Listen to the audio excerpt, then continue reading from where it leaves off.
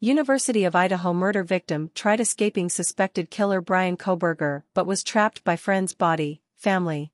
The heartbroken parents of one of the University of Idaho students killed in the quadruple stabbing at an off-campus house last fall claim their daughter tried to escape the attacker, but was trapped by the suspect and the layout of the bedroom where she died. There's evidence to show that she awakened and tried to get out of that situation, but she was assaulted and stabbed, Steve Goncalves told CBS News' Peter Van Sant of his daughter, Kaylee Goncalves. Kaylee, 21, was killed alongside her best friend, Madison Maddie Mogan, 21, housemate Xana Kernodle, 20, and Kernodle's boyfriend, Ethan Chapin, 20, in the early hours of November 13, 2022. Kaylee and Maddie, who had known each other since childhood, were found dead beside each other in the latter's bed, Kaylee's mother, Christy Goncalves, said in a preview of the upcoming 48 Hours special, The Night of the Idaho Murders. Maddie was likely the killer's first victim, Steve explained, citing the coroner's report. When the assailant turned on Kaylee, she was stuck between the body of her friend and the wall, Christy added. The bed was up against the wall. The headboard was touching the wall and the left side of the bed was touching the wall. And we believe that Maddie was on the outside and Kaylee was on the inside, the grieving mother explained. The way the bed was set up. Kaylee was trapped. The killer may have been surprised to find the two friends in the same bed, Christy speculated. I do think that his plan went awry. I do think that, he intended to kill one and killed four, she said. Kernodle's father, Jeffrey Kernodle, told Van Sant that he also believed reports that his daughter fought back against her killer. I believe so, it's upsetting to think about, he said. I don't know why the murders happened, Xana's sister, Jasmine Kernodle, added. I wish we knew. They were, all four of them were, just such great people and made such an impact on the lives around them. While the Kernodle family has remained somewhat tight-lipped, the Goncalveses, whose older daughter, Olivia, was also interviewed for the special, have been vocal about the investigation since the day news of killings broke.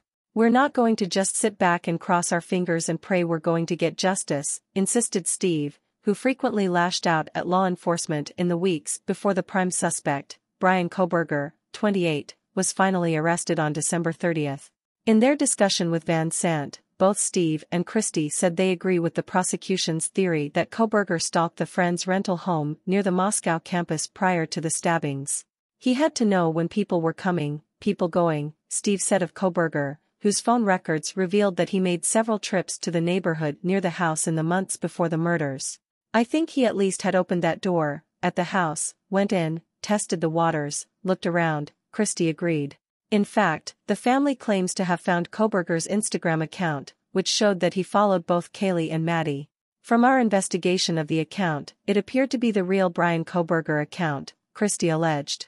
Kohberger's defense team, however, has repeatedly shot down claims that the aspiring criminologist knew the victims. There is no connection between Mr. Kohberger and the victims, investigative journalist Howard Blum told Van Sant. The prosecution would like everyone to believe that it's an open and shut case, but I think the facts they have make the case perhaps more open than open and shut. If the Latah County prosecutors cannot establish a connection between Kohberger and his alleged victims, Blum added, then there is no motive. And if there's no motive, then it becomes very hard to make the case that he is the killer. The alleged cell phone evidence, Blum explained, is compelling, but it's not putting someone at someone's doorstep, it's putting someone in someone's neighborhood. And there's a large difference. And if you can convince a jury of this, if you can raise doubts about the validity and the accuracy of the cell phone data, I think you're halfway there to getting the case against Kohberger, either a hung jury or a not guilty verdict, he surmised. And if you can convince a jury of this, if you can raise doubts about the validity and the accuracy of the cell phone data, I think you're halfway there to getting the case against Kohberger, either a hung jury or a not guilty verdict, he surmised. While most of the high-profile cases are under a gag order, even some legal experts have cast doubts upon what was once considered a potentially open and shut case. I do think that his plan went awry. I do think that, he intended to kill one and killed four, she said. Kernodle's father, Jeffrey Kernodle, told Van Sant that he also believed reports that his daughter fought back against her killer. I believe so, it's upsetting to think about, he said. I don't know why the murders happened, Xana's sister, Jasmine Kernodle, added. I wish we knew. They were, all four of them were, just such great people and made such an impact on the lives around them. While the Kernodle family has remained somewhat tight-lipped, the Goncalveses, whose older daughter, Olivia, was also interviewed for the special, have been vocal about the investigation since the day news of killings broke. "We're not going to just sit back and cross our fingers and pray we're going to get justice," insisted Steve, who frequently lashed out at law enforcement in the weeks before the prime suspect, Brian Koberger, 28, was finally arrested on December 30. In their discussion with Van Sant, both Steve and Christy said they agree with the prosecution's theory that Koberger stalked the friend's rental home near the Moscow campus prior to the stabbings. "He had to know when people were coming, people going," Steve said of Koberger, whose phone records revealed that he made several trips to the neighborhood near the house in the months before the murders. "I think he at least had opened that door, at the house, went in, tested the waters, looked around," Christy agreed. In fact, the family claims to have found Koberger's Instagram account, which showed that he followed both Kaylee and Maddie.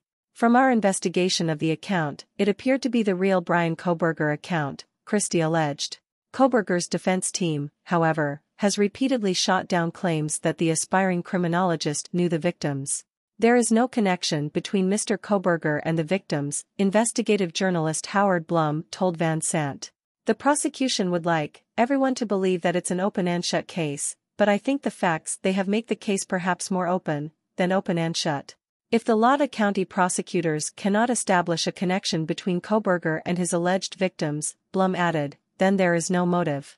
And if there's no motive, then it becomes very hard to make the case that he is the killer. The alleged cell phone evidence," Blum explained, "is compelling, but it's not putting someone at someone's doorstep, it's putting someone in someone's neighborhood. And there's a large difference.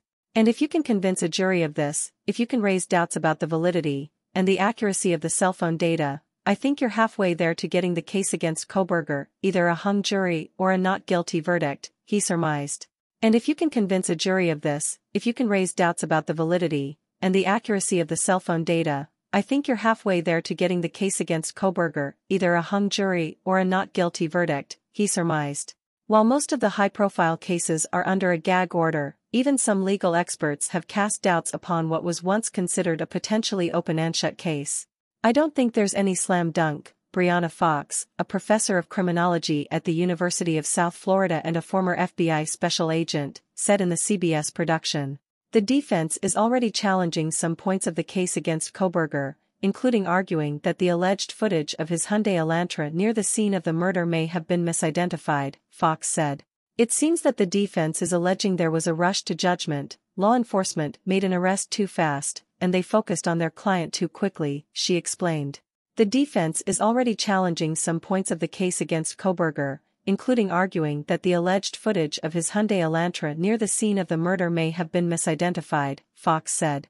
"It seems that the defense is alleging there was a rush to judgment, law enforcement made an arrest too fast, and they focused on their client too quickly," she explained. Koberger was arrested at his parents' Pennsylvania home in late December, almost 2 months after the quadruple murder.